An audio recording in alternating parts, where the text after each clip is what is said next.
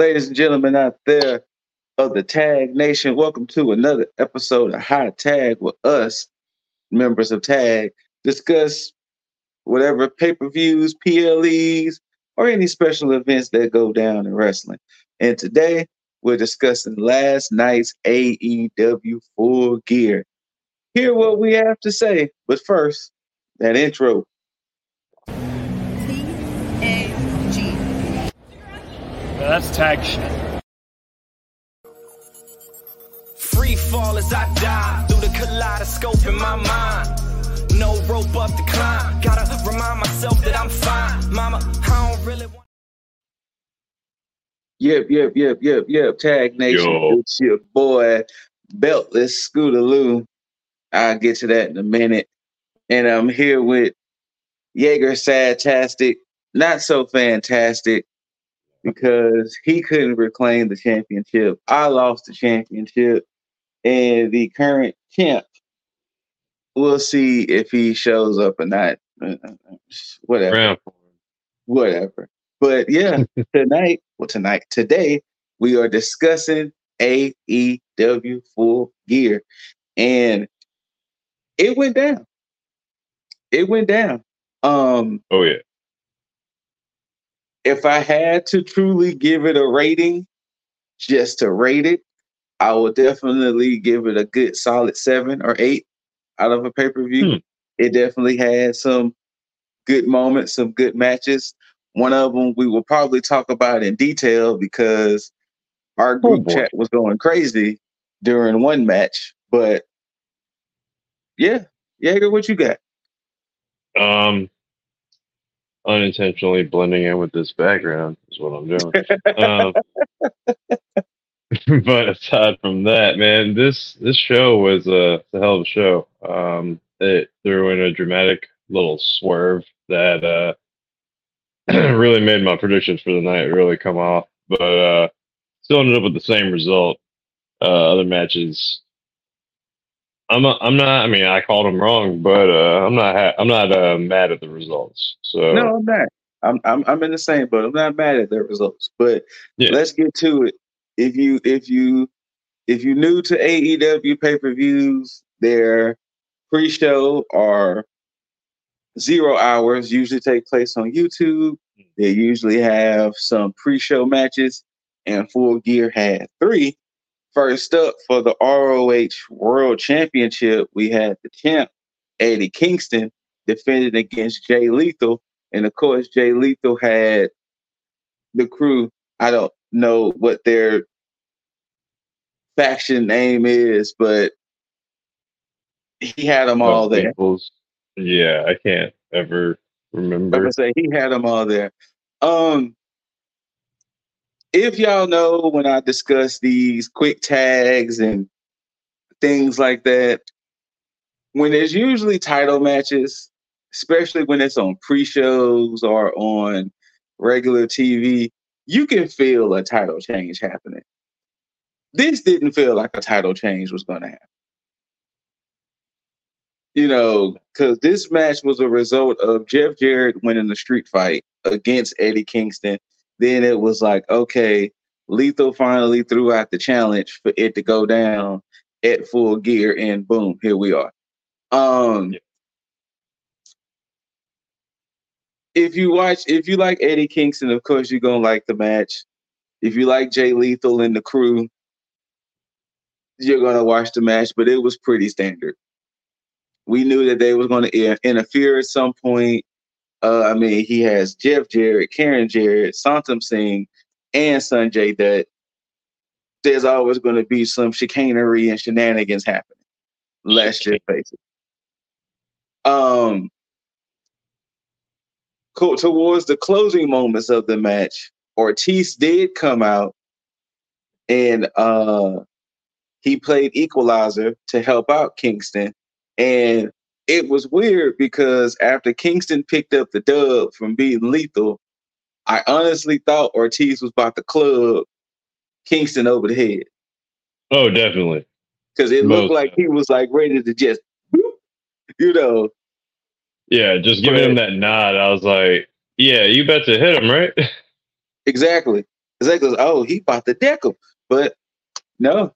Yeah. All Well, right. speaking of Kingston, we can go ahead and say it because it did happen on the main show. So, of course, AEW is throwing their first ever Continental Classic. 12 wrestlers are going to be in this tournament. It Yep. starts Wednesday and it ends at World's End December 30th. Well, Kingston. Now, Okay. I was gonna say for those that are unfamiliar or eye rolling right now, going, "Oh shit, another damn tournament that Tony Right. Khan is coming up with." Right. This is different. This is going to be in the same style as the G1 Classic. It is a round Yes. robin tournament, so you're going to have Yes. people in different blocks. They all have to face each other, and your point total is what will matter. Not, I mean, your wins and losses. It will come down to who you've beaten and wins and losses if it gets down to that.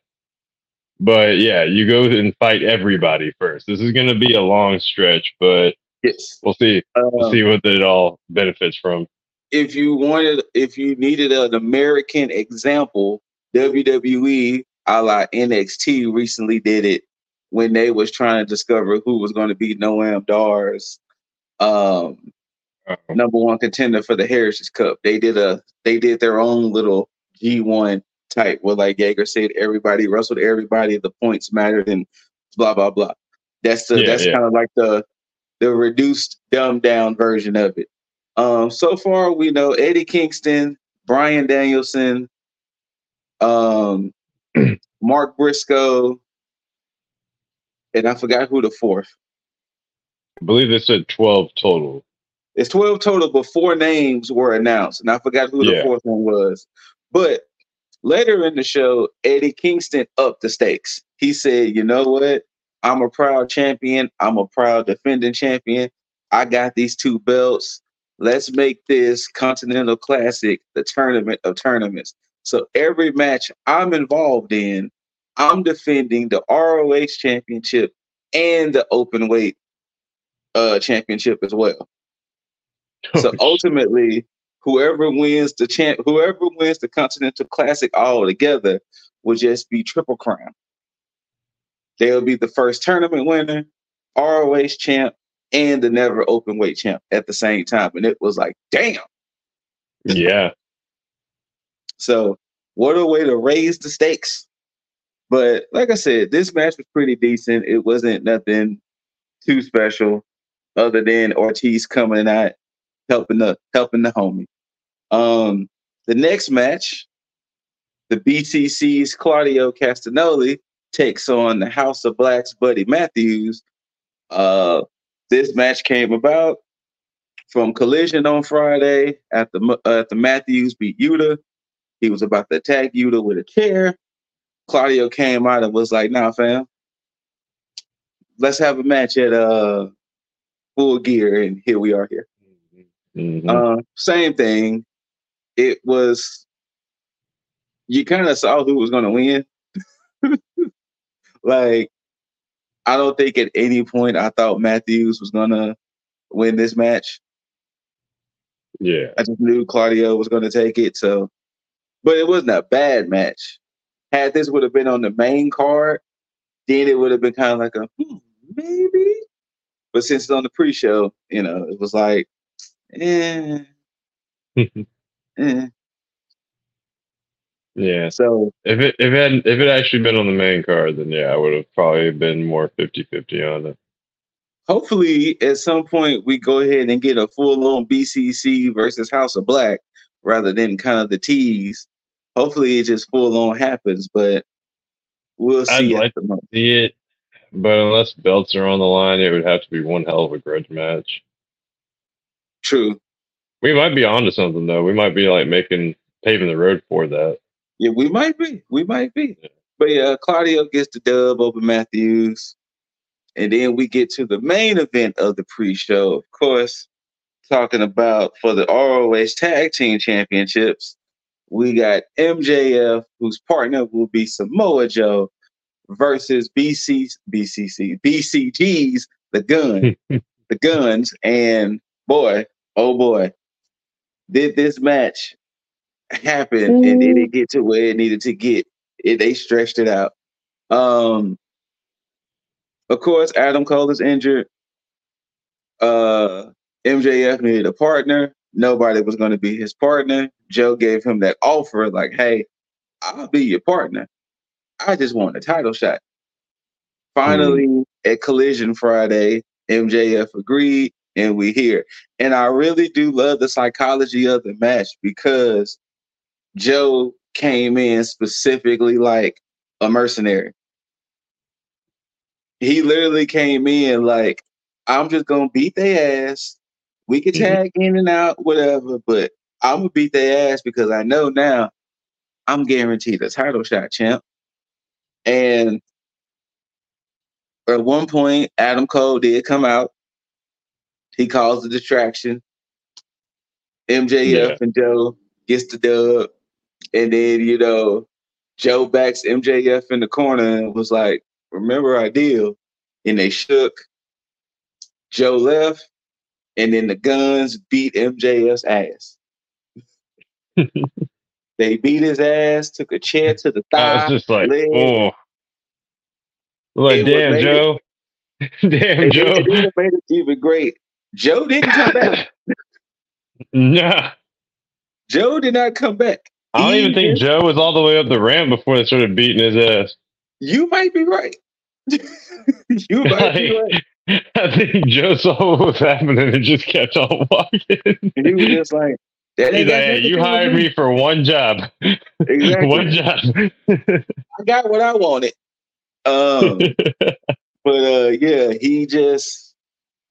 the Guns proceeded to just beat down MJF. You know what I'm saying? They used chairs, hit him in the legs, thighs. And of course, they were running the angle of MJF being injured. How is he going to be able to defend?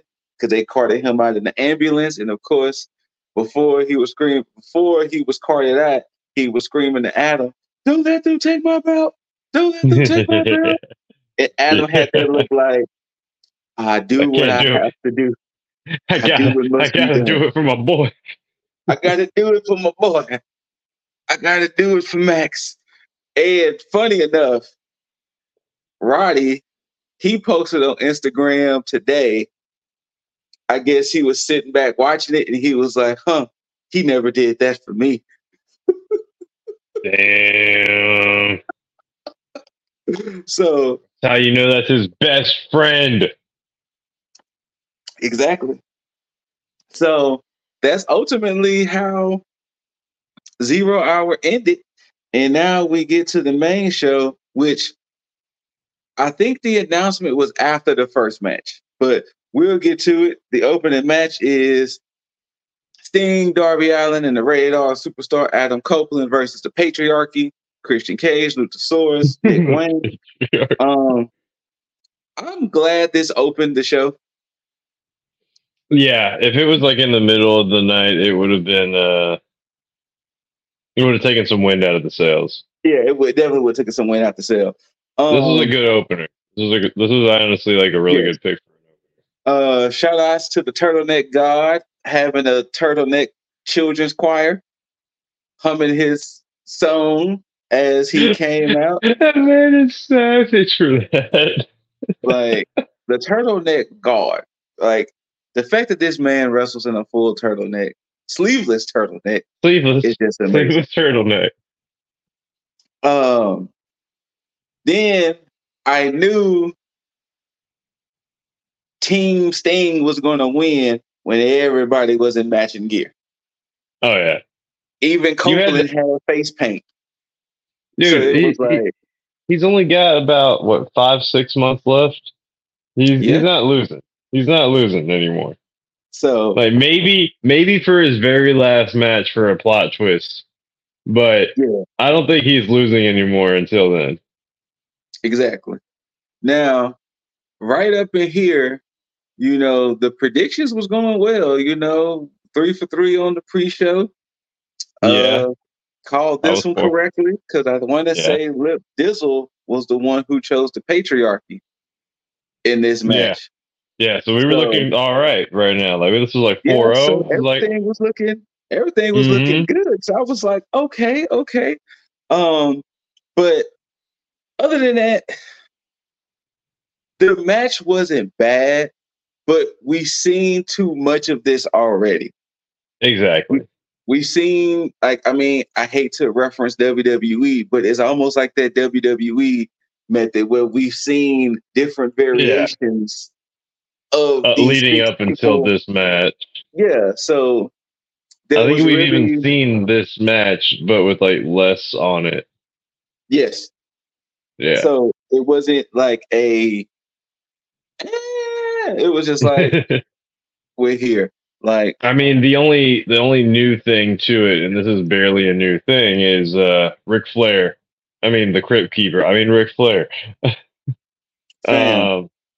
Bruh. The craziest part to that was when Christian goes over there to Rick, and Ric Flair is clearly beating up Christian Cage in front of the ref. Yes.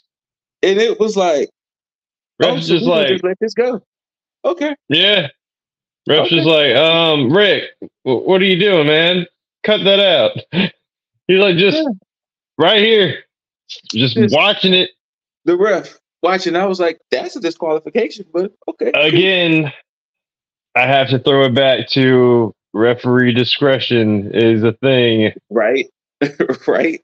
Because it definitely was referee discretion. I mean, look, man, I wouldn't. You're like 80-something-year-old Ric Flair. You're like, Rick, come on, man. Like, leave him alone.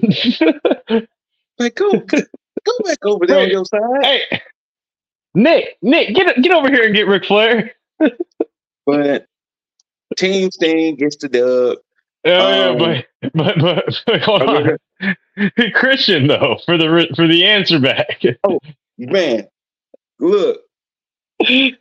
When things got real and towards the end of the match, things got real. Christian took the fuck off.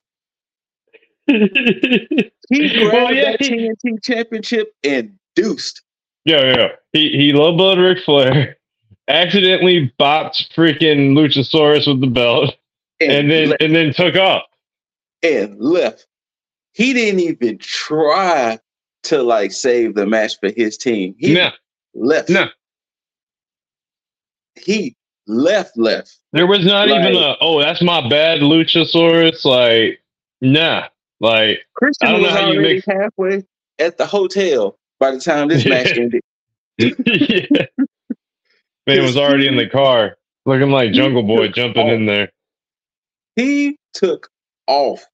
And then, of course, they celebrated. I want to say it was Darby who grabbed the mic and was like, give it up for Sting. This will be the last time y'all see him in the state of California wrestling. So, that's a big for him. Sting's son was in the audience, so they had a little embrace and everything. So, feel good moment. Kind of like Yeager said, most likely Sting is not losing until Revolution, unless they let him get that final dub. Yeah. Now, the next match definitely came sooner on the card than I expected. For the International Championship, we have the champ, Orange Cassidy, defending against Jon Moxley, and this is their rematch from All Out. Now, this is where we split in differences because Dizzle and I went for Cassidy, Jugs and Yeager went for Mox. Now, my same psychology I had with this match, I had for the Swerve and Hangman match. It was like, okay, Cassidy suffered a defeat at All Out, so he's going to get his get back. A la Hangman lost at Wrestle Dream, he's going to get his get back. But with this match, it definitely came earlier on the card than expected because I was like, I thought this was going to be damn near co-main event. And my thought process was like, Mox was never supposed to drop that belt to begin with. True. So he's going to come in with a vengeance and stomp Cassidy. That actually makes sense. So I can actually see both ways. I can actually see how both of those psychologies would have went. Mox is like, Mox even covered it in his promos. Like, yeah, I was never supposed to have lost that. Like, Yeah. but yeah, I mean, he pretty much said it without saying it. But yeah, he does that, and yeah, I just imagine him coming in with a big ass chip on his shoulder. And when it started off with Orange Cassidy trying to get some moves in, and Mox is just shrugging them off, I'm just like, Right. oh, okay, we're off to a good way. And Yeah. and then multiple orange punches not taking him down. I Like was he just hit like, him oh, with like 10 of them damn near. Like he hit him with a lot of orange punches. yeah. Like, I think shit. we needed to do a bonus round just for the orange punches that went on there. But Right. but yeah, man, here you take it away because you're the one that ended up getting the W on this one. But yeah, like Orange Cassidy hit Mox with like 7 to 10 orange punches. Mox wouldn't go down. Then he hit him with the the beach break at the end of it. Mm-hmm. Like after he hit him with so many orange punches, then he hit him with the beach break 1, 2, 3. Cassidy got his get back, and it was like, okay. It made sense to see it that way to prolong it for a rubber match. Now I can definitely see a 3. I don't know if it's gonna happen at World's End or not, but I can definitely see a 3. Now, Yeah. the issue I have is also the issue I'm gonna have when we talk about the TBS championship. They gave Cassidy such this legendary run that it's gonna feel awkward for anybody else to have that belt. Because they gave it to Mox. Unfortunately, Mox suffered an injury. Now, I think Mox probably would have, if the whole him getting injured thing didn't happen, I'm pretty sure he probably would have made us sort of forget a little bit that Cassidy had this legendary run. But now that it's back with Cassidy, it's like, are they going to give him such a lengthy run again? Are they going to eventually give it back to Mox? Like, Or what's somebody going to just gonna be the stomp. Somebody's got to run them over in order to like make their run look good. Like even like start off good. Like you can't like you either have to have like a Bryan Danielson versus Zack Sabre Jr. type of match with Orange Cassidy, or you got to have somebody just run over Orange Cassidy. Yes, like it's you can't have anywhere in the middle. Anywhere in the middle is going to be like a boring champ, like from the jump. I mean, but yes, you are absolutely correct. It's definitely going to have to be a situation where it's either going to have to just be just a bar burner of a match, or they just came in and just ran through Cassidy in like 2 minutes flat. It's like damn. Yeah. So you're absolutely correct on that one. I could see, but we'll see. I don't even know who the hell could come up for him, but yeah. But OC retains. We'll see what happens because, of course, a little friction was still there because Cassie's crew of Hook and Beretta comes out. Yuta and was it just Yuta or was it Yuta and Claudio? I think it's Claudio too. Yuta bumped into Hook, and Hook was ready to square up, and it was like, oh, okay, but they separated. Cooler heads prevailed, and we'll see. I'm pretty sure we're going to get Hook and Yuta on Dynamite, Rampage, or Collision soon. It's got to happen soon, like this week. But, where we skipped at first, I think after the first match, Tony Schiavone comes to say he had to make an announcement, and he was about to announce that officially Jay White was going to be champion since MJF was in the hospital. Cole comes out and was like, hey, no, that's not going to happen. I am going to defend my boy's belt. And then Switchblade was like, really? You're gonna defend MJF's belt in the state you're in? Cool. Yeah, the usual reaction to somebody else defending for him is like, what the fuck? Nah, this is bullshit. You can't do this. No, Jay White started laughing. Matter of fact, he was like, look, funny enough, the gear I'm wearing is the gear I beat you in. That's cool. I'm down for it. Let's do this. I can't remember where it fell in the card either, but we can go ahead and discuss it. They did announce AEW had a new signing. Actually, it was later on in the card, but this is All right, we where can get there. things went off the rails because with bonus points. And the newest signee turned out to be Will Ospreay, and it was like, Fucking lit. that damn Dizzle. But But the out of funny nowhere enough, prediction. things was pretty much in my way up until now. Up around this time, I was in the lead. Things was looking good, but I will tell you when things took a turn for the worse. The next match, Golden Jet. actually no, it was before the Golden Jets. Oh shit! The next match, this was pretty much a gimme for the AEW Women's World Championship. You had the champ Hikaru Shida defending against timeless Toni Storm in her Hollywood homecoming, and the only shock factor in this match would have been that Toni Storm would have lost. Mm-hmm. They set this up for Toni to win this belt back. Yeah. I hated that the finish was so wonky and the ref had to clearly ignore. Obviously. The ref had to clearly ignore the cheating that was happening.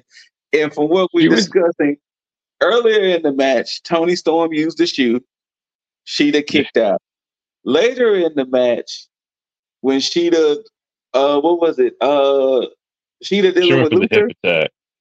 Yeah. And where Toni had like a tray of things, she had like a pan.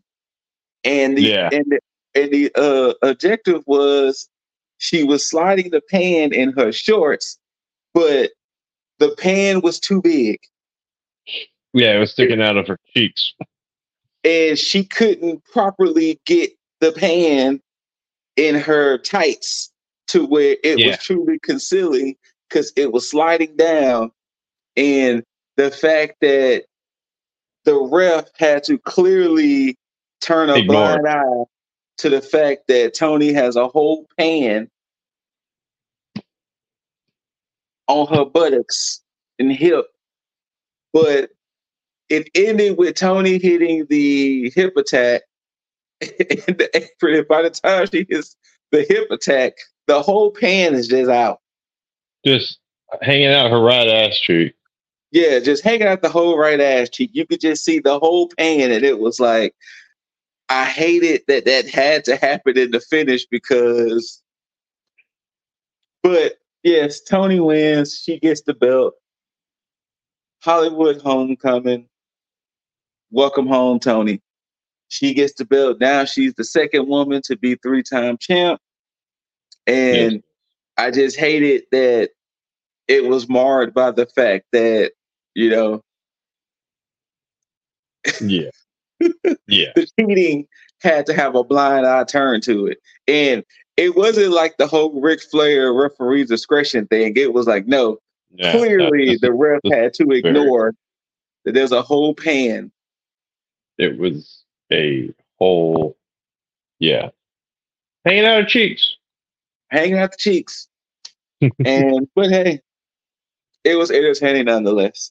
Now, this is where things took a turn for the worse for me. And this match. For the AEW tag team titles, we have the champs, Ricky Starks, Big Bill. Oh, man, I thought I was still doing good here.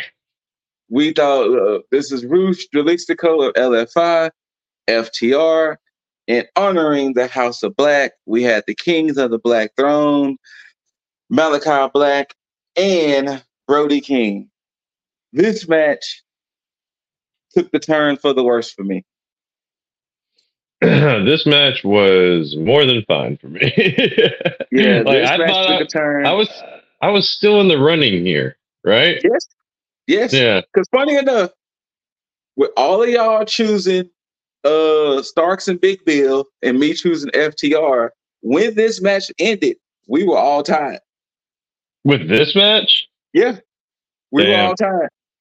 Because with me going against the grain, Dizzle, because don't forget, Dizzle chose. Dizzle got the point for Ospreay. But no. Dizzle chose the guns.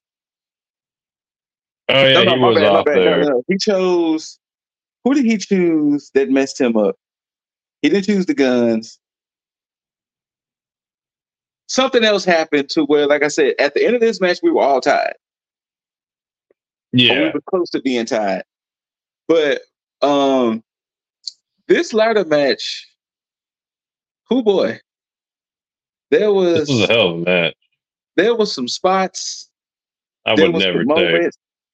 That was in the group chat that we was like, now this wasn't the match where the group chat went crazy, but we was going crazy enough because throughout the times, every now and then, Jaeger and I will always discuss spots we would take and this, that, and the third. Like how much you gotta pay us. We ain't taking no power drivers on ladders. Then to be one up, the goddamn Dante's Inferno. If you never seen big ass 6'5" Brody King hit the Dante's Inferno, it's a marvel enough to see that. But to do it on a ladder, nah, fam. No, I'm not doing that. But nah, fam. But it was some great action. It was some great moments.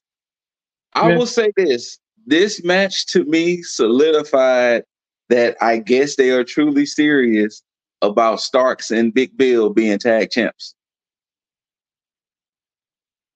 Yeah, no, they have to because I mean, there's always that little like rule where like the more people that get involved in this match, it usually goes back to the champs retaining. Yeah. But damn, like they're actually giving them a shot, it looks like, because I mean, if you really wanted a true tag team to keep these belts, then yeah, you could have kept it on FTR and you could have run back whoever wins between the Bucks and the Golden Jets.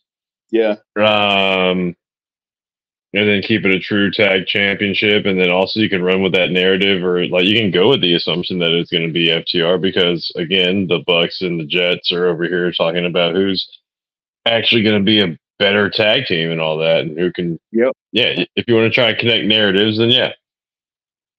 But gotta remember where Big Bill came from too. That is also true too.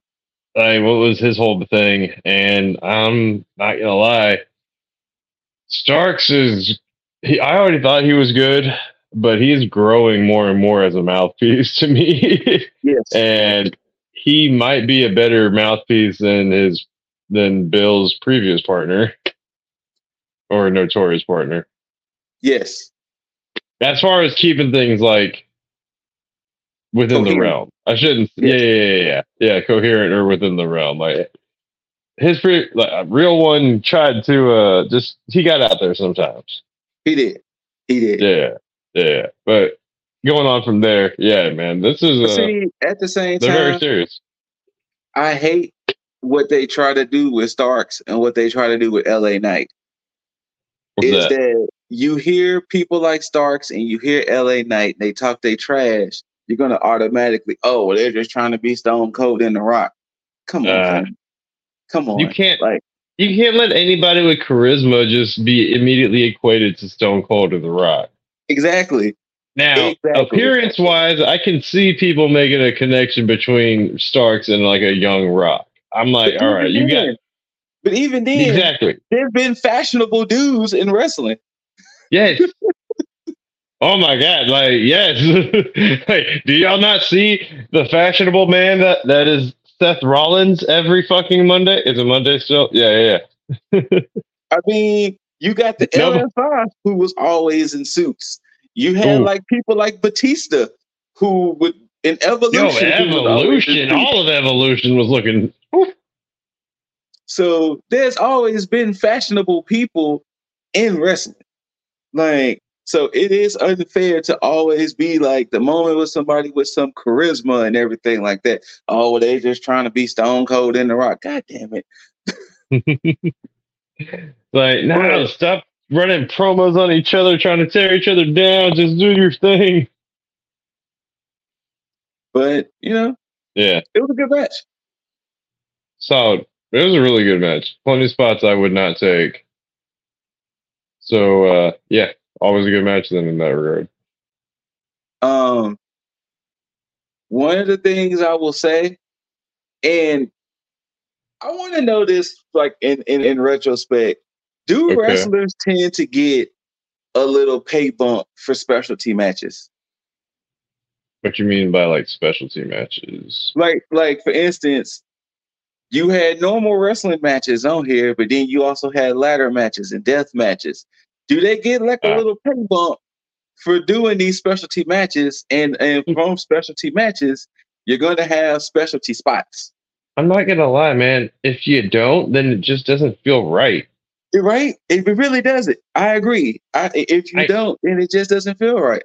If you're a wrestler and you're not getting paid a little something extra for doing a Texas death match, especially with maybe Hangman Page or Swerve Strickland, yeah, you're getting robbed. I'm just gonna say it. You're getting robbed. I 1000% agree. But Big Bill, Ricky Starks retain, and we will let you know who their opponents. Well, who the opponents that they know at some point will have to face coming up soon. But this next match, and this is now I get to explain my point about with the International Championship. TBS Championship, Chris Statlander defends against Julia Hart and Sky Blue. I know this is an old graphic. Okay. So first things first, let's just call first thing first. What is Sky Blue's character now? To be determined. Because it seems like this is her new evolution, and they want her to be spooky or spooky-esque, but they didn't have her join up with Julia Hart.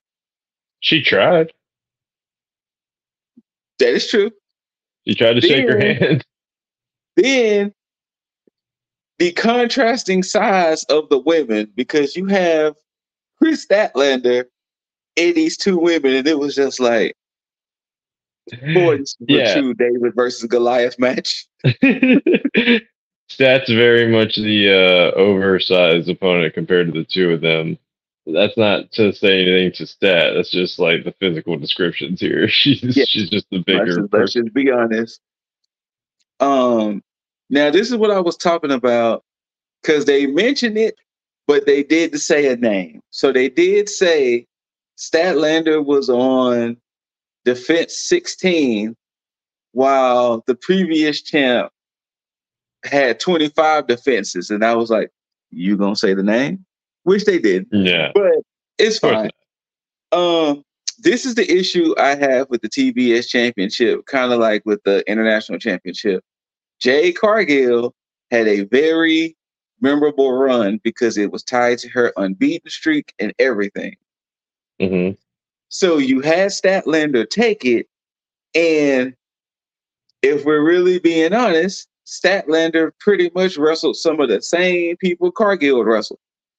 Mm-hmm. Mm-hmm. So it was like, yeah, it's cool for Statlander to get that belt and this, that, and the third, but it was like, she's not really doing nothing with it. So, yes, also. yeah. But yeah, so during this match, it was some great back and forth action. You know, you did have Julia Hart and Sky Blue trying to, you know, how to defeat the bigger opponent, and of course, you know, themselves, you know, fighting with themselves. But the finish was actually pretty damn good. I can appreciate Statlander hitting the Saturday Night Fever on Sky, and then Julia comes up. Nope. Yeah, that was honestly the best way for Julia to end up getting that. I 1000% agree. I'm here for the level up that Sky Blue did, whatever the hell that is, where she threw off the hat and then put on the crown. Yes. We're very clearly going to be getting some kind of feud between Sky Blue and Julia Hart, in my opinion. or maybe a union. Who knows? Maybe it'll be like I cannot remember the two women that are on NXT. Not to cross brand here, but the well now they on SmackDown. Isla Dawn and yeah. Kaylee Ray. Isla Dawn and Kaylee. Yeah. I'm Wait. sorry, Alba Fire. Alba Fire. Yeah, Alba Fire and Isla Dawn, right? Yes. I forgot Yeah. Kaylee Ray is now Alba Fire. So yes, Isla Dawn and Alba Fire, yes. Isla and Alba. That's what we're going with. Yes. Okay. Actually, you know what? I can see them end up doing it that way, to where they do a unholy partnership type situation. I can see it. But yeah, we'll see what Dark Blue wants to do now.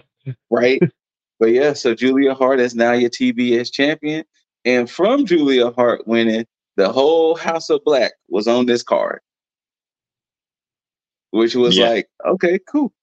Now, the next match, I halfway want to talk about it last. You know what? Fuck it. The next match, we'll talk about it last, because that should have been the damn near main event. Yeah, I said it was definitely a sleeper. I'll definitely agree with that. But the next match, since we're going to skip the next match after that had to follow the carnage of the match before. But wait, what was the point differential here? Lip took over. Okay, here, so at this time, Lip took over. At this time, Dizzle was up. Like he was. Oh yeah, he was up. Yeah, he was up. He was, there was no way for anybody to come back from the way he was up. But the next match, because like I said, we're going to talk about that match last. We got the Golden Jets versus the Young Bucks.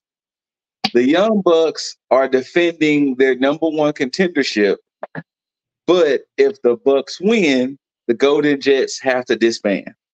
So that's what's on the line at this match. It all happened because the Bucks was a little jealous, a little upset at the fact that Kenny is, chilling with Jericho, and I thought he was our friend. Yeah, he's supposed to be our friend. What happened to the Elite? Did you just forget about us? Blah, blah, blah. We could have helped you with the Don Callis problem. Now, in this match here, the name I just said is the reason why I thought the Young Bucks was going to win. Don Callis? Yeah, yes, Don Callis was on commentary, but you couldn't tell me that he wasn't going to have some member of the family to interfere. Oh, no, never. So that's the only reason why I picked the Bucks to win this, because I just knew Don Callis was going to play a role into the Golden Jets losing. I was figuring that exactly that. I was thinking worst case scenario that the Bucks actually joined Don Callis, Oh shit! I didn't even think about that aspect. That would have been wild. That would have been so wild. I was like, damn, they could actually do that. I mean, as soon as Callis showed up, I thought that this was just going to be a grudge match, like they did the Golden Lovers versus the Bucks back in New Japan. But no, man, when Callis showed up, I was like, oh shit, the Bucks could be joining the family. Holy crap! That would have been wild. That would have been a wild twist if the Bucks would have joined, as Dizzle likes to call him, Uncle Don. Uncle Don, no. So what did he call Christian, Papa Christian? Yeah, that's the father of the year. Father of the year, and then Uncle Don. Damn, he's got the whole fucked up family. But this match wasn't bad. It was an okay match. The only downside to this match, it followed the match we're going to talk about last. And any match that would have followed that would have had a hard time. True.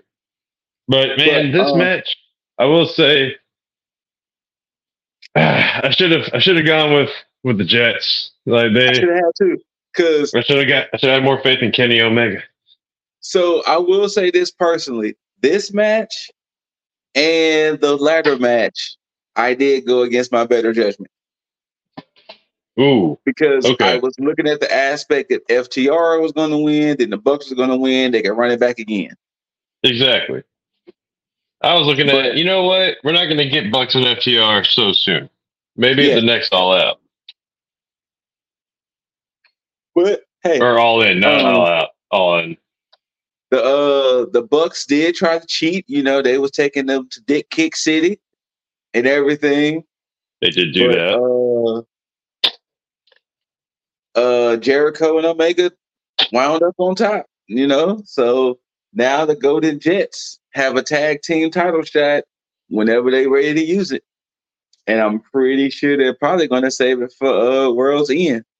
And Oh, we could without doubt. we could be dealing with an aspect where Omega and Jericho could be tag team champions. I don't know how I feel about that. I don't think it's going to happen because of the Bucks or Don Callis family. Like at that point, something's going to happen. You know, it would be all the more sweet if I'm Don Callis to be okay with Kenny taking this win just so I can spoil him winning the belts. Yep. Also, embittering your relationship with your friends, the Bucks. Mm-hmm. Yeah. The Bucks could actually join Don Callis because of this. I was about to say they could actually. Yeah. It could happen. We'll see. We'll Pretty see. hype. But yeah. And the real main event of the night, you have, well, of course, the graphic was updated, but it was Jay White versus Adam Cole. And literally, Jay White comes out, you know, Adam Cole comes out, and he was so-called ready to fight. Like he was. Come on. Gonna, Let's give the Switchblade and BCG a little more comedic credit You're right. than that, man. You're right. You're absolutely right. Because Jay White, you know what? I'm gonna go on a tiny rant when we're really done, but Jay White deserved better. Adam Cole hobbled his ass down to the ring on the crutches with the boot. And then here comes the Bullet Club Gold with Jay White just limping their guns up, just hobbling. Like, oh shit, how am I doing it? And Cole was ready to defend until he heard the ambulance back in. And with a taped up thigh and a hobble, MJF shows back up and he was like, I got this. Didn't you call it pretty much him driving that damn thing? Yes. And he was like, I got this. Thank you, Adam, for being a friend. But I will do this myself. And here we are. We get it. MJF versus Jay White. I don't know if it's the true MJF effect or it's just happening this way, but it's starting to look weird that every opponent looks so strong against MJF going in, but then after the match, it's just like, oh, okay. Don't do that to Jay White, bro. And I hated the fact that this damn near happened with Jay White. Because I hated the aspect of the Guns trying to injure MJF just for injured MJF to come out on top. Yeah. They was better off just letting MJF be 100% or 100% adjacent. But, or better yet, put all that whooping on them like during the match. Yes, that would have even been better. Doing it during the match, not so much to where, you know, the whole hospital rule and all of that. Just so, but I mean, at the same time, just to like give more. You had Adam Cole out there who was trying to help, but ended up causing more harm than good. Yes, which I get it. We're all being currently like roped into the thought of who the hell is the devil. Mm-hmm. So I get we got to throw little like things like, oh, Adam Cole's trying to help, but he's failing here. Like you should have still had more outside interference, like Yes. to the help of MJF.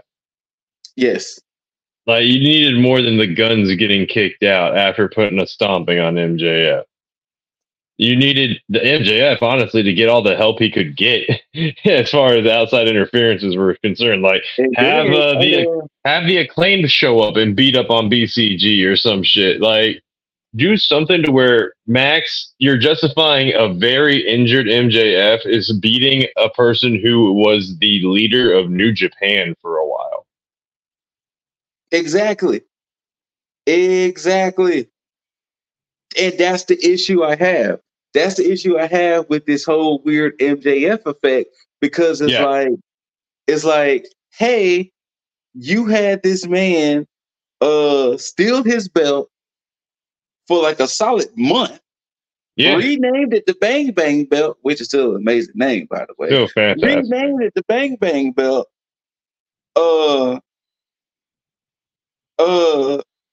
Showed that, you know, I'm proven to be the better champ, this, that, and the third. And I'm not saying he got jobbed out to MJF, but it was like you gave MJF a crutch, and Jay White basically looked kind of weak for it. Yeah. Like when I made the prediction of MJF, I was kind of hoping I'd be wrong. You know what?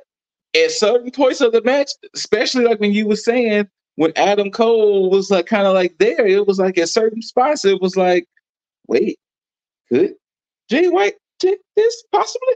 You know, but yeah. Like, no. honestly, everything was like if you were just tuning into this show like yesterday, chilling at your friend's house or some shit. If you watched the lead up to this, you're over here thinking, "Oh shit, Jay White's got this in the bag." Yes. I mean, and everybody else that knows what pro wrestling is like, yeah, it's pro wrestling. You're still going to see a fight, but everything else should have gotten Jay White this W. Let like, I'm not saying that AEW did a disservice to him, because let's just be fair. The American side, like over here, they don't really know what Jay White's about or what Jay White has done. But for everybody else within international, Jay White was like Triple H with Evolution, because Bullet Club was like that shit. Like Gato was essentially Eric Bischoff, constantly like they had the whole thing down. Like that shit was on lock. Bullet Club ran shit for a minute while Jay White was running the shit. Yeah. And it's just really, it's really weird. It's a little bit of a disservice to know, like, if you already know about that, watching him take this L to yet again, MJF defending his belts while injured. Yes. These are perfect. Yet again, MJF pulling double duty. Yeah. Like, stop building this man up to be Superman against, well, honestly, really established teams. Yes.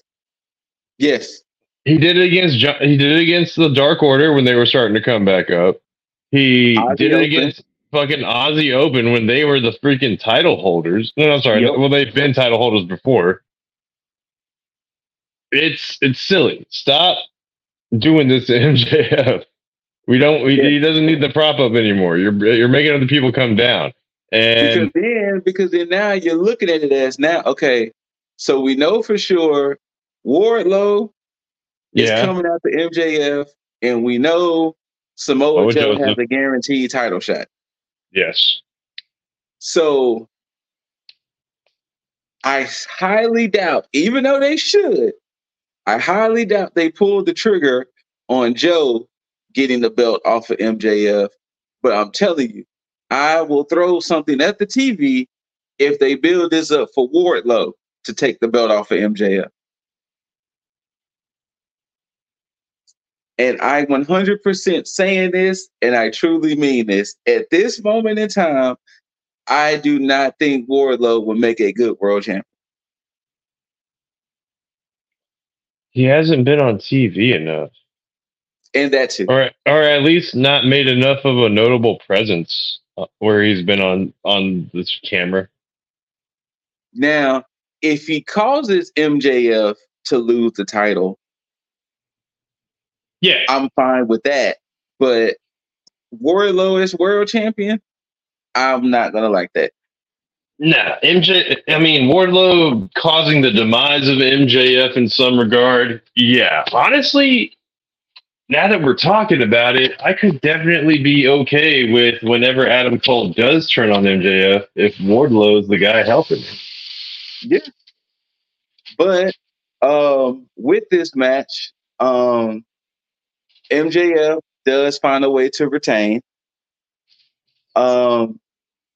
Now, The breeze what on the also switchblade.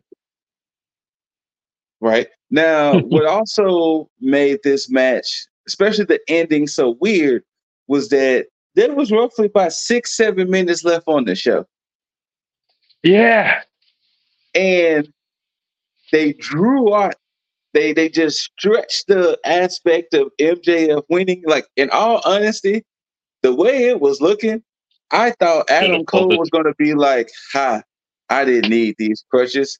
Ha, I'm walking regular." Oh man, I was ready for him to throw the crutches down, take the Me boot too. off. I was ready hop for that to around. throw the crutches down, to be like, "Huh, this injury this whole time wasn't that bad. I just didn't want to be on your side, Max." But Yeah. we didn't even get the devil sighting. We didn't even get a picture of the devil. Nah. We didn't get a betrayal. We didn't get anything. And it was like, huh. So that was the ending. Like, it just, and then like, I even like how they tried to even tweak the aspect of would things have been different if Juice Robinson would have been there too. And it's like, no, it would have just been more people for MJF to just beat up on. Yeah, I didn't really care for the. I didn't care for the slight on Juice Robinson, but at the same time, it's like, damn, like I don't know. You're talking to a guy who's a fan of Juice, though. Yes. But like, why did they say Juice wasn't there to begin with? So the only thing that I can think of is, I'm assuming they were running at the aspect of MJF beating the shit out of Juice on Collision. Okay. And I guess he beat him so bad that he just couldn't beat her. That's the only thing I'm going to assume. Like, they didn't really say anything of why Juice wasn't there, but I'm going to assume it had to do with that he took a beating on Collision. Okay. Or was it Rampage? One of the two. One of the two. No, because remember, Collision and Rampage were like a 3-hour long show. Yeah, no, I'm saying like it was one of the two of the shows where the scuffle happened. I can't remember if it was on Collision or Rampage. You know what? Let's add that to the point. MJF went up against Juice the night before, then went up against the rest of the Bullet Club Gold. Yeah, he had a whole scuffle with them, and they beat his ass. And he still ended up walking away with the belt. Like I said, it was fine for him to walk out tag champ because he at least had Samoa Joe. Yeah. He didn't even have Joe in the main event. He only just had Joe for that tag team match. And it was like, okay. And don't get me wrong, I'm fine with them making MJF look good and look strong, but to what detriment? Because now, if we're truly looking at it, right? Yeah. Where does BCG go from here? I have no idea. That's what's bugging the fuck out of me right now with it. Like they need to actually start winning gold because they don't have any right now, do they? Yeah. Like, where does BCG truly go from here? Because like, you had this month-long feud with MJF and his belts. Nothing truly came of it now. So most likely MJF is going to move on to his next opponents. So what does that do with BCG? Doesn't do shit for him. Like all this was built just to like keep MJF up, and that's kind of annoying that it's like that it shows up more and more like that. Yeah. Because like I'm sorry, this may not even be Tony Khan's plan, but all it's coming off as is you're kind of just sacrificing great talent to MJF right now. Yes. Like if I don't know if I can say this with 100% confidence, but if it wasn't MJF with the belt, I think it would have been Jay White to be winning this. I can see that. With the storyline being built up anywhere else, like, come on, you tormented this man holding his own belt for a month. Yes. Like, you don't have like a storyline built up like that without the cash out of, well, yeah, the bad guy won here. That's how you build like a great like redemption arc or something, or like a great story to, I don't know, have the champ come back looking better. That's when you like that kind of a story is a story that you run when the champ's starting to get sour. Like MJF isn't soured yet on his run, but they still ran the shit anyway. I don't know. But it is what it is. All right. So, but yeah, since we rearranged the card, at this point, the points were so far gone. It was even bonus points or anything could have happened. Lip Dizzle was already going to be the new predictions champ. He took the belt off of me, and I think he's now 7-time champ. Yeah, I think he's 7-time champ. Of course, now he has a short window because we have Survivor Series Sunday, and if he happens to survive, no pun intended, Survivor Series, then he has NXT Deadline, and if he survives Deadline, we all know December 30th, AEW has the final pay-per-view of the year with World's End, and boy, that would be interesting at World's End for any one of us four, because whoever wins that will for sure walk into 2024 as champ. But we have one more match to talk about, and to be honest, this was my real main event of the night. We have it's definitely the a Texas death match between Hangman Adam Page, Swerve Strickland, and this is their rematch from Wrestle Dream. And how did we get here? Swerve beat Hangman at Wrestle Dream using Nana's crown. Hangman was like, if it wasn't for Nana, you wouldn't have beat me, this, that, and the third. Got a point. They started trading shots back and forth. At one point, Hangman and the Bucks won the ROH six-man championships from the Gates of Agony and Brian Cage. Of course, the Gates of Agony and Brian Cage got it back because of the feud and the hatred between Hangman and Swerve. Swerve broke into Hangman's house, cut a promo over the baby crib, put a t-shirt in the baby crib and everything. Funny enough, I love how they were talking about the break-in as if people were there. You could clearly tell that the house was empty. Oh, yeah. You could clearly tell that the house was empty. But should have added some dramatic effect. Had the wife been there too, Yes. So when they announced that this match was going to happen, they upped the ante and made it a Texas death match. Then they had the aspect of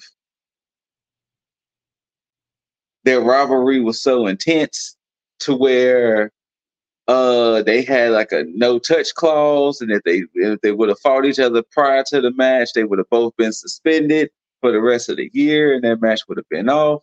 So from that, Hangman beat the shit out of Nana. Like, it was a lot surrounding this match. And that was funny enough, when beat the shit out of Nana, though. Funny enough, when this match happened, I figured this was going to be my match of the night. because they put on a damn good match at Wrestle Dream. So I figured personally, okay, you're putting Texas Deathmatch rules to it. This is definitely now going into this match. I knew it was going to be something. I did not realize what we were prepared for. Jesus, Herbert, Christ. Did these men do things to each other that, hey, you cannot pay me to do? Nah. You couldn't pay me to do something. And there, the man himself, our newly champ, Lip Dizzle, he's here. And just like a true champion, he comes in when we talk about our final match of the night, because we saved this match to talk about last. But wait, hold up. welcome we can't even hear him. You know. Hold up. You said last match. So that means you talked about the main event already. Yeah, because this was the real main event. Let's be honest. This is the real main event, man. And then, all right, I know what you're talking. Okay, so yeah. Let's be honest. Welcome our new 7-time champ now. And we got the big 7 on there this time. So welcome our new 7-time champ, Lip Dizzle.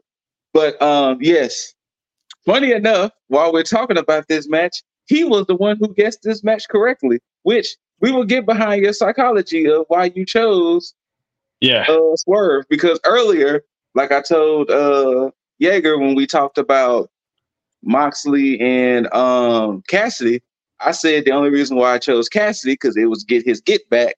Same reason why I chose Hangman is going to get his get back. Mm-hmm. Same. But also, you don't go into people's houses and like come out a winner on the pay-per-view. But once again, I don't think none of us was expecting the level of violence. And like I told you, Yeager and I all the time talk about spots we will take. This whole match, no. The match started off with a damn buckshot lariat. Then he proceeded to duct tape Swerve's hands together, and you're like, okay. Proceed to find a staple gun and just start stapling that man throughout his body. And it was like, huh? Huh? The close-ups with the actual staples is what got me. That's what the thing I was about to say. To let you know it was real, they made sure to show you there was legit staples in that man's body. He even stapled kids' drawings to his cheek to just and it was like, what's happening here? Like, what are we truly watching here? Like, the level of violence that is happening in the first 5 minutes of this match. And we like to talk about John Moxley. This shit was just bananas. So I asked the two gentlemen, would you take some staple gun spots? Nah. So the first two, maybe, because that's turn your volume up just a scotch. There's your little. Let me just pull the mic closer then. Yeah, there you go. All right. So the first two, maybe the first two, because the adrenaline and everything, you want to get everything just started. But the spots where Hangman started stapling profusely his face, his shoulders, and just started going all around his body here and there, just for shock value, and then getting the papers and just stapling the shit on him.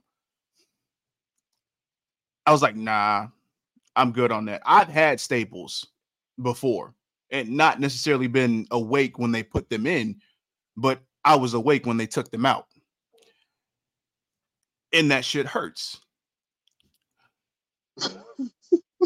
I was about 8, busted my head open, got got the numbing shot, but definitely felt the to the back of my head with each of those 4 staples they put in my head. But yeah, definitely remember the shit getting pulled out too. I never had anything like that happen to me, knock on wood. So yeah. Yeah. On top of that was just the first part. But then you get to everything. Look, the barbed wire in this match, ridiculous. Because out of everything that this match had, the one thing that I wouldn't take was that accidental spot where Swerve took the chair while Hangman was on the turnbuckle and hit him in that the barbed wire. And got in the hair. That was the wrestling gods out there saying, "Hey, let's add some more bullshit to this." And the way that the barbed wire just elegantly went over his head and then just across his face and then just end up yanking. It wasn't meant to happen, but that shit made for a good, horribly beautiful cringe moment for me. And then, of course, also the one spot that was also getting pulled from Instagram. At one point, Swerve just bleeding. Hangman goes under Swerve and started catching his blood in his mouth. And it was like, what the fuck are we watching? Then proceeded to Triple H spit it. And that too. I think it was the amount of time that he stayed under there with the blood just running into his mouth. Yeah, and he's over here just like no, dude, no. Like this whole match was literally a match full of nah. Now, I was having a conversation with the missus, and we was talking about different match types we would have, and this and the third. And at the time, the Texas Death Match was on, and I said, if the feud requires it, I'm willing to go for it. Fair. But I don't know if I'm willing to go this far. I'm not down for drinking somebody else's blood for the feud. Right? But then not only that, let's even put it even more psychology aspect. You drink a man's blood and still lose. Ooh. Like you did all that and lost. But damn. Like when Hangman hit the damn the other buckshot lariat with the barbed wire around his throat. And hey, everybody out there, get you a manager like nah, fam. He pulled Swerve out just so he could stay. Yeah, that was decent points for that. And I even love the spot with the table when Nana was. And then Hangman was come on, man, we're cool, right? We're cool, right? Good, baby. Come on. Like, we good, baby. And then Hangman was like, nah, you're going to take this dead eye through this table. And it was like, Jesus Christ. Then, of course, Brian Cage coming out, still in his Streets of Cage gear. But ultimately, funny enough, our group chat, like I said, we was going crazy when this match happened. And especially since the first 5 or so minutes was just Hangman torturing Swerve. I was like, hey, this is starting to get racist now. Now, thank God the end of the match didn't go the reverse way, because then it definitely would have been an issue. I was about to say that. It was like, now if we had the ending flips, then we all would have been like, now hold on a second there, Hangman. Because the end, giant chain came into play and Swerve hung the Hangman, and it was like, oh shit. Everyone's looking at it like, oh.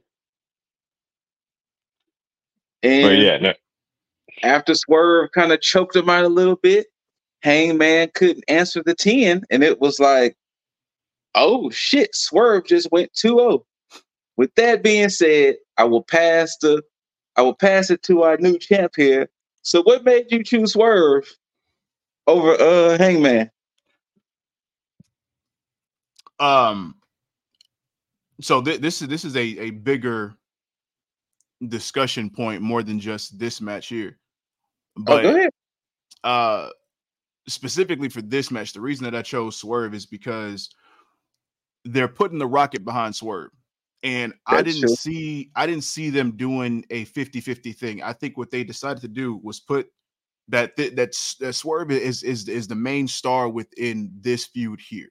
So what they're going to do is do everything that they can to make Swerve credible, which this match definitely did, because it put him at a level of where you say like John Moxley and Omega when they were doing their death matches and lights out matches and shit.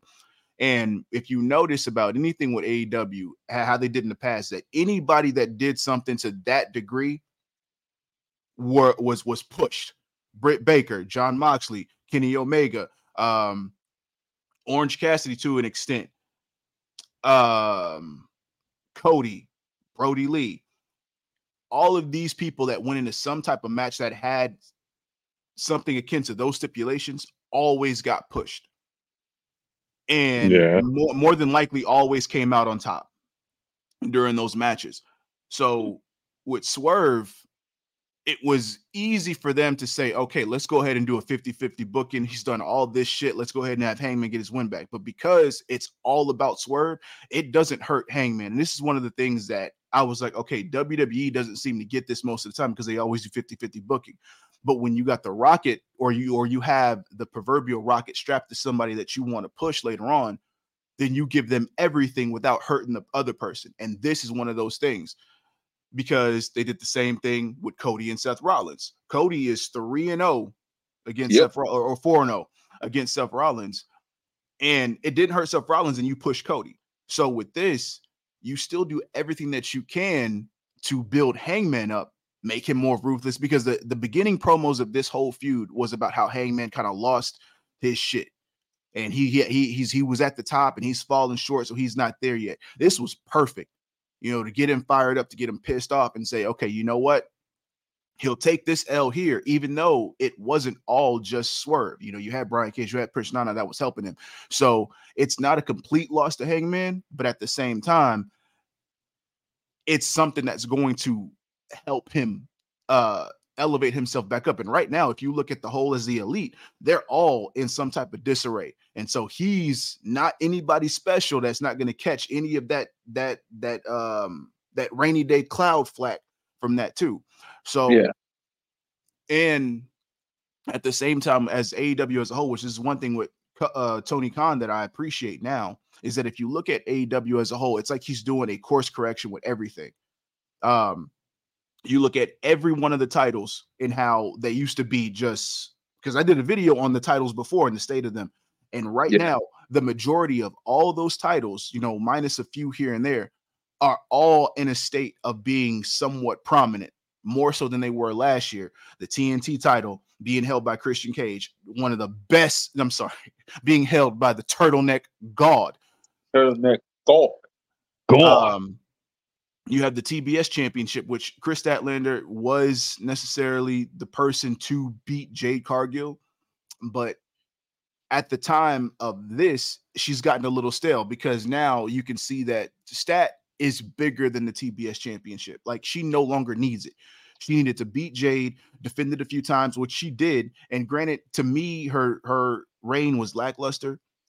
They did what they needed to do same thing at the moment. So it's perfect that they switched to Julia Hart. The AEW championship, self-explanatory right there. Don't even need to say anything about that shit. The AEW women's championship, they have it on somebody who does deserve it with her direction that she's gone. Shout out to Tony Storm. But my whole thing with Sheeta, we'll get to that at some other time. The tag titles, the trios titles, everything is on point. So if you look at all of these pay-per-views so far, Tony Khan has been setting up everything to where it's like, okay, I need to make sure that this side is taken care of. We need to make sure that we got everybody lined up for here. This that is going on, we're good here. So we got these guys lined up to come in for this. And it's like everything has a purpose now. And so when I looked at Swerve and Hangman, I was like, okay, Swerve is supposed to be their top guy. And he said one thing that was very, very telling in one of his promos. And he's like, I want to be the first black AEW champion. That's going to happen for Swerve. It may I not can see happen. that. It may not happen now, but what they're doing at this point is building him up so that way when he does compete, nobody's going to be surprised. And you can see that if you look at any social media after this match, everybody is praising this match. And even if you look at the media scrum and MJF talking about this match, the way that he did, it's already said and done at this point, and they've done their job. So that's why I picked Swerve. Okay, that makes sense because, like I said, I picked him. I went the opposite way because the get back aspect, But Jesus, the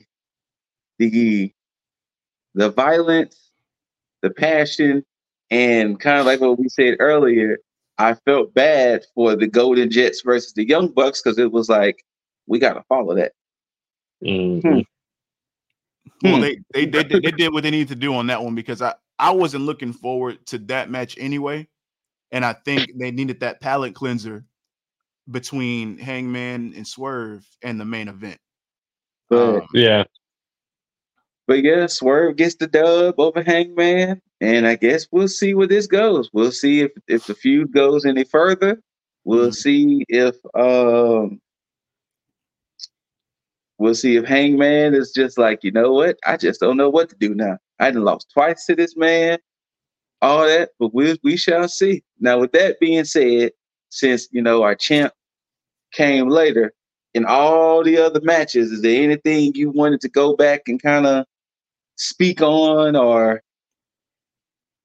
get your thoughts and feelings? Not as far as the entire card, but as far as a few things here and there. Mox and Orange, that's one of the things that I forgot to mention before. That's I was going to pick Mox at first because it seemed simple to do that, but they're at least going to do this 50-50 because they're building up that feud for this title with these two. And I think that's one of their ways of building this title up because they're building this up the way that the Intercontinental title was built up in WWE/F, more so than the TNT title. Because to me, the TNT title is more akin to the television championship in WCW. Yeah. And sorry, Sheeta. Go ahead. She deserved better than that. Now, and like I said in our chat, it was the right call and the wrong call at the same time. I felt like if you were going to put the title on Sheeta, then you shouldn't have put her up against Toni Storm, or you should have gave her the win. They should have never gave that belt to Saraya. That too. Or if you were going to give it to her, then have her hold it up until the point where, because Toni Storm would have made more sense to take it off of Saraya if this was the case.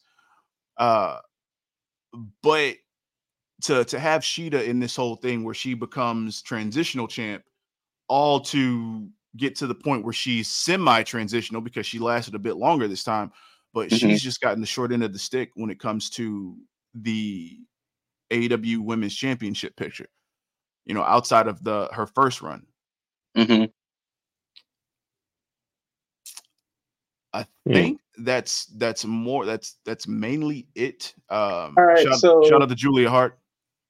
Yeager and I discussed it and at length. How do you feel about the booking with MJF, Bullet Club Gold, Jay White? Because we felt that they're booking MJF a little too strong.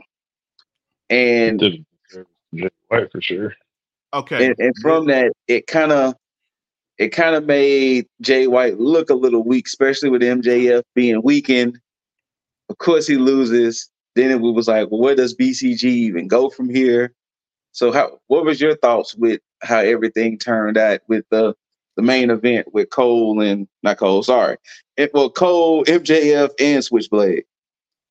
Okay, I was so hopped up on the Swerve and Hangman match that anything after that kind of just went on I was the same way. Like, I can tell you this for a fact. I really didn't pay attention too much to the Golden Jets versus the Bucks. Oh, same. I paid attention to like the second half of it because it was like the second half I paid attention. But yeah. I liked all the back and forth little shit, like low blow shots at each other. Yeah. So yeah, I'm glad you brought that up in particular. This goes all the way back to when we talked about MJF defending the ROH tag team titles in the 0 hour at Wrestle Dream. Mm-hmm. Yeah. And we made the same comments then. Yeah, against the Righteous. It's like you shouldn't build the Righteous up like that and then have them just, I don't want to say squashed, but basically beat, in a handicap match by MJF himself. Granted, yes, he's the world champ, cool, but now is at the time, especially with last night, I'm more so now thinking that the Guns should have taken those titles, because if you get a fire up MJF who is like, I want my baby back. I want the Triple B back, especially everything that's been going on. Then you have this whole situation where it's like, all right, I'm going in, damn the pain. I think they may have tried to do the whole damn the pain thing, but they just executed it horribly in my book. Yeah. Especially with the way that he was acting after the match. But ironically enough, if this was MJF versus Swerve pre-death match, and this same instance happened, I would have been like, I'm not surprised. It wouldn't shake a stick. But you have Jay White. You have Jay White. You have Jay White. That's what this man said. The motherfucker Jay White, bro. Look, and I can understand if you want to push MJF, and that's cool. Like, I have no problem with pushing MJF, but you have to understand that there is a degree of believability that you end up passing when you do shit like this. Because if you want to push MJF and say he's going to rah get Adam Cole there, he's there for the fans, he's got, adrenaline, everything.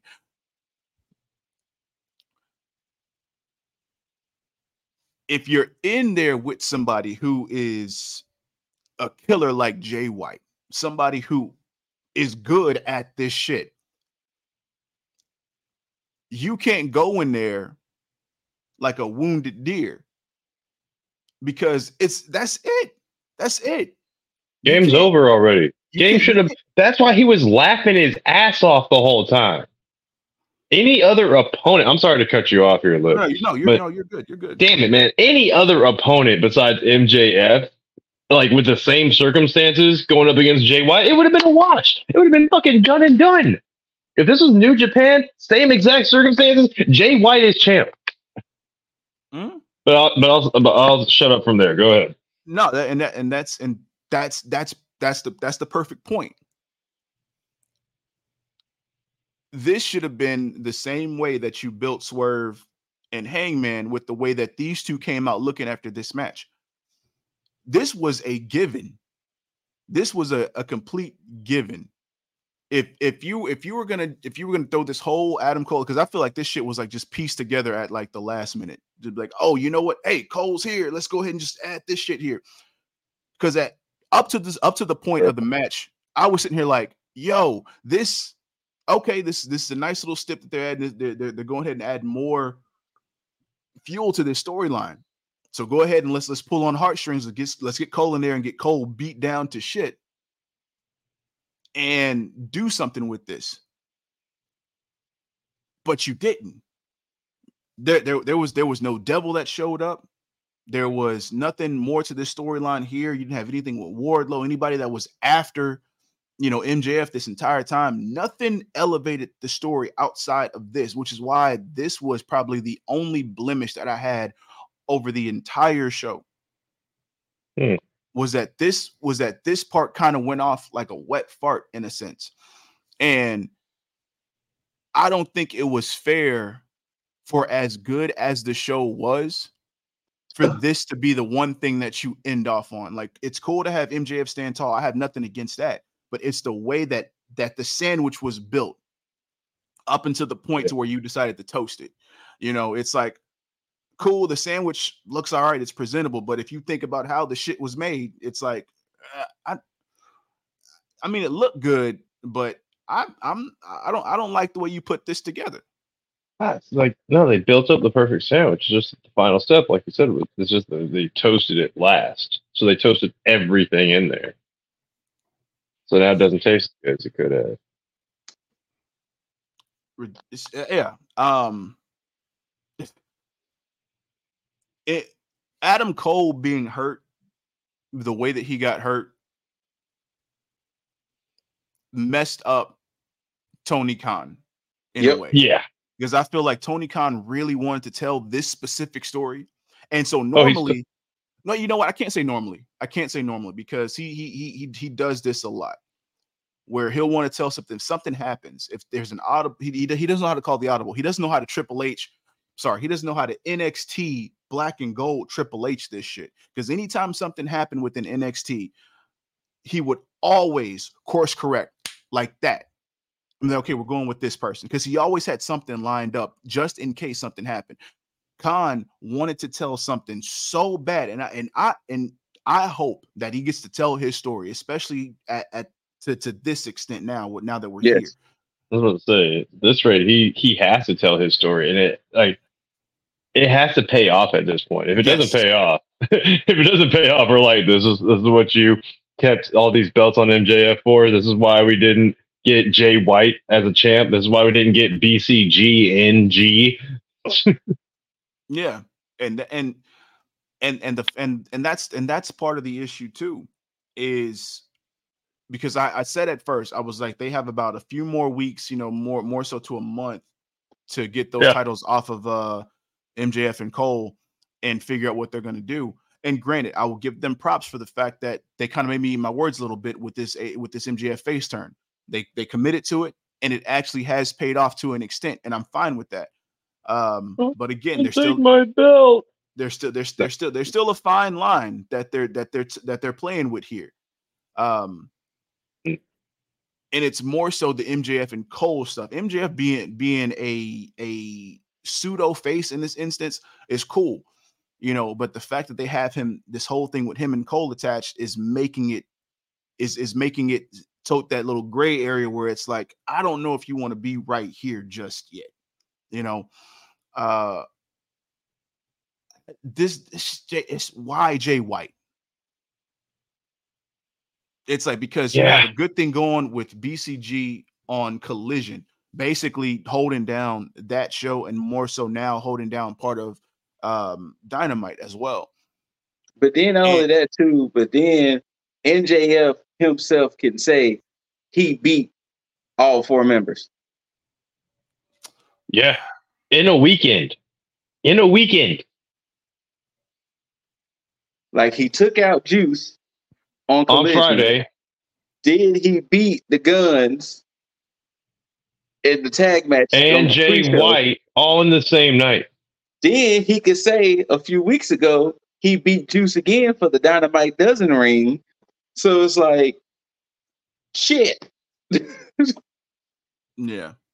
That's why I was gonna pick the Guns initially, because I was like, well, I know Jay's gonna lose this.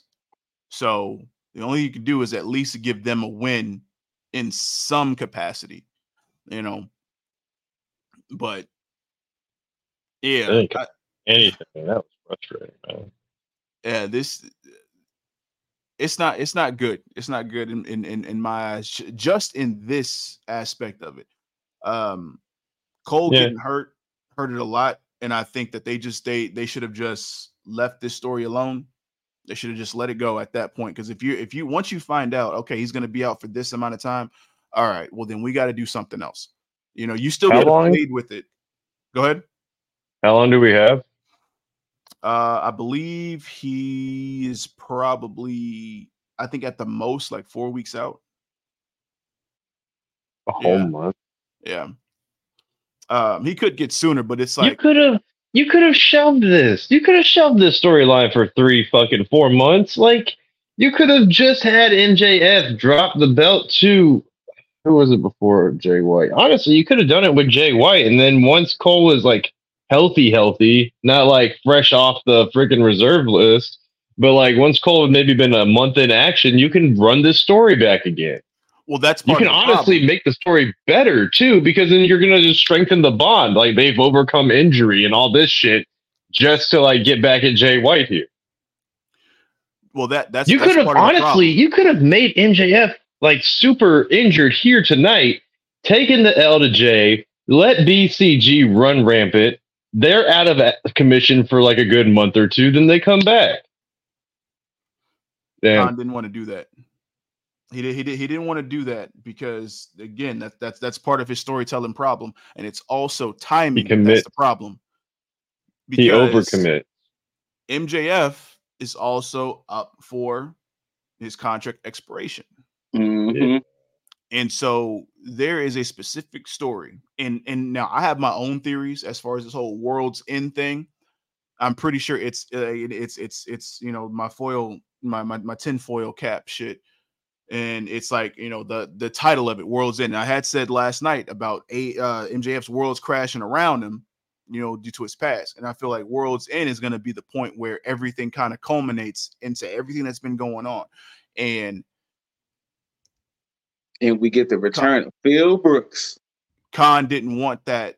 He didn't want to let off the gas on that because it's like, I've been waiting to tell this story here. We've always been talking about the Bin War 2024, and we're at the cusp of this. We're here. And then Cole gets hurt, and it's just like, well, fuck. That timing right there is like, but you know what? I wrote this story. I've MJF is Superman now. So it's like, fuck it. Go ahead and pull that John Cena card out real quick. Yep. Real. Yeah. And but no, go ahead. No, you're good. Who the fuck is the devil? I just told you. Because because you have a good like, that's a solid guess that the internet is behind that. I'm over here thinking that it's Cole, but then this guy over here said Britt, or was that you? No, that was Scoot. That was Scoot. Yeah, that was you too. Like, that was you too. Crazy. Britt is a hell of a turn. If it's Britt this whole time, where the fuck has she been? Exactly. That was my reason. It's like, where the fuck she been at? Yeah. And then, of course, if we're going off of one Phil Brooks Instagram with him posting his double promo, so either he could show up back at the AEW or possibly at Survivor Series since it's in Chicago. We'll know on Sunday if it's going to be Survivor Series. So, but we'll see. Yeah. But I'm telling you this whole thing with the devil situation, and if this doesn't play out perfectly and this shit gets hit out the park, because see, the issue with that whole devil situation is they attacked Jay White, they attacked the Acclaim. Then it's like, okay, it's gonna have to make sense now. Like, who are these people that's been attacking people who so-called been? Because now it would only make sense if the devil person potentially attacked Samoa Joe. But it's like, whoever it is going to have to make so much sense to where it's going to be like, damn, they really played a long game with this one. Roderick Strong, CM Punk, Adam Cole, or for the swerve of it, Britt Baker. That's it. Yeah. That's all it's down to. So I don't know. But that would be a hell of a swerve for it to be Roderick Strong, because MJF has been staring at them and then keeps on brushing them aside, and then everybody that could help him is getting jumped, except for Adam! Shout out to Next Strong Roddy, man. Next Strong Roddy. And shit, he took a hell of a Next Strong bump on Collision against Action Andretti. He did. God damn. I like how Chris Jericho still mentions that Action Andretti beat him. Right? Like he still gives him this man a plug even now. I mean, yeah, I think it's over for Mr. Andretti. I think like I mean, they tried to push it, but I don't. Yeah. I think it's the name, man. Yeah, it's the name. It's a generic mid-carder name. Sorry. That is that's that generic creative player name that you get in Yes, there. Action Andretti. But yeah, that was AEW Full Gear. I mean, it wasn't a bad show. I would definitely say. Oh, that was one of my. Now that I have you gentlemen here, how do y'all feel with the aspect of AEW adding more pay-per-views? If a few more for competition, yes, you're gonna have to. Yeah. I think it's necessary because now you're starting to get this. I don't even want to call it healthy competition, but you're getting this thing where it's like it's a necessary competitive aspect between WWE and AEW because now they're starting to throw subtle official jabs at each other. I can't say subtle jabs, but subtle official jabs now because like same thing with Was it Ricky Starks threw at Copeland? Mm-hmm. And the thing with Ospreay was a big FU to WWE for sure. Because his contract wasn't even up yet. Contract and AEW has the leeway to negotiate that contract with New Japan because if you listen to Media Scrum, even Ospreay was like, I can't tell you how the deal went down. I was surprised too, but when they told me, hey, I was like, all right, cool. Well, plus too, it was also telling. Wait, they didn't even tell. No, from what he's saying that he wasn't part of the initial deal. He said they told him that it was okay. But initially, they had already talked about it. Remember what Ospreay said too? I didn't sign the dotted line yet. Yeah. So obviously they worked something out to where it was like, let man still rocking New Japan, and you got him. He's like, hey, as far as everything's looking, I'm coming to y'all. Yeah. That's fine, I guess.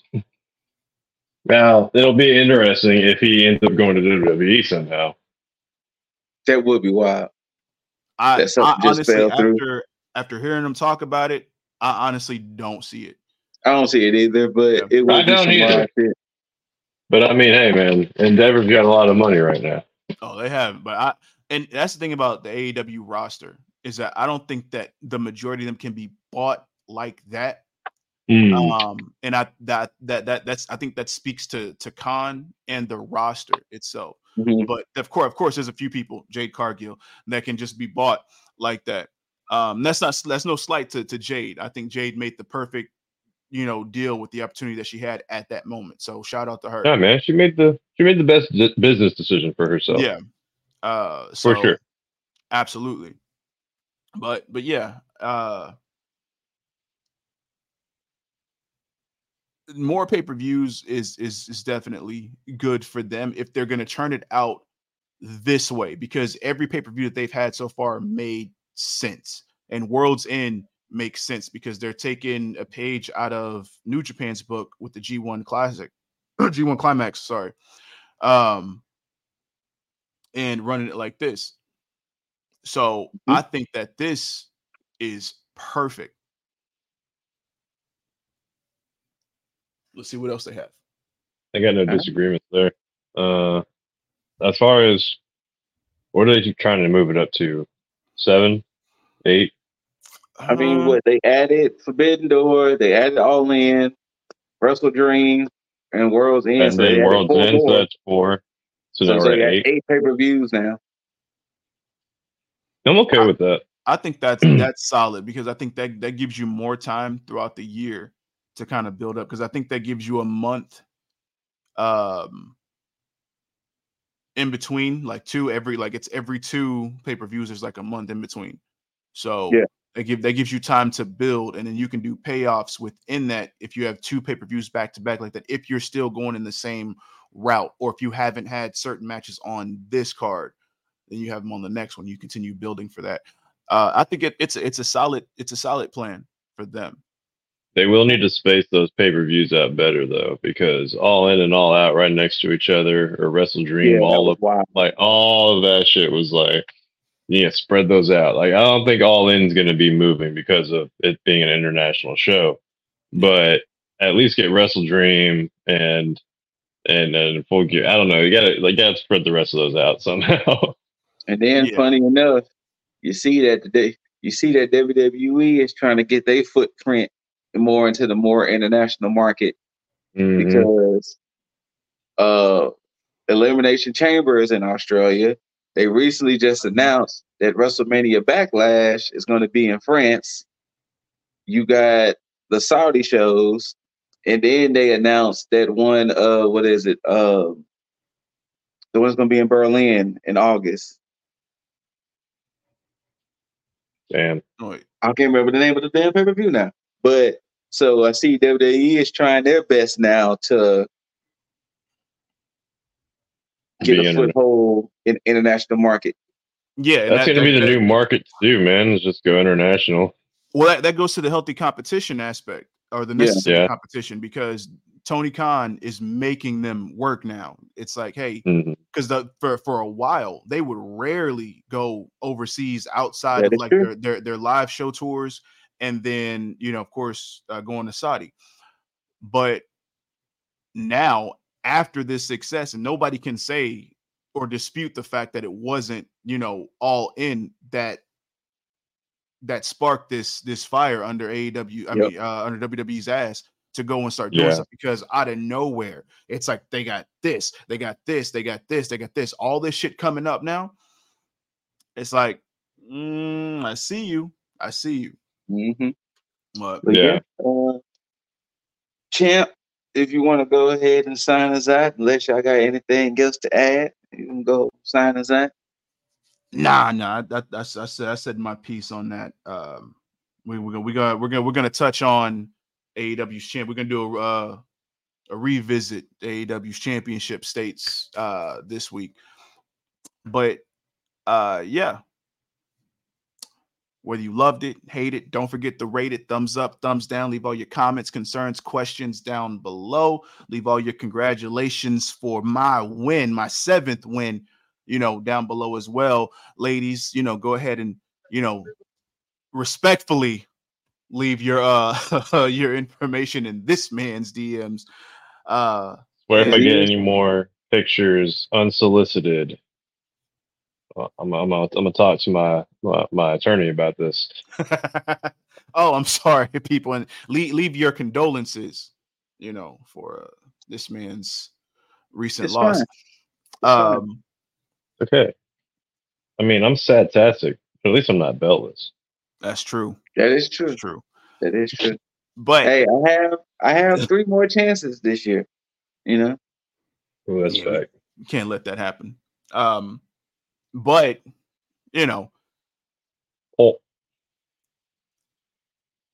make sure, people, that outside of all of this, because you see us here, you tag that mother effing subscribe button, hit that notification bell.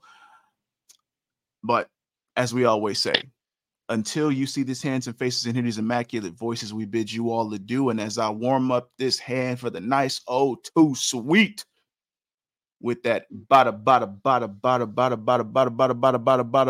bam, we bid you all adieu. And until next time, you beautiful, beautiful, beautiful mother effers, tag the fucketh out.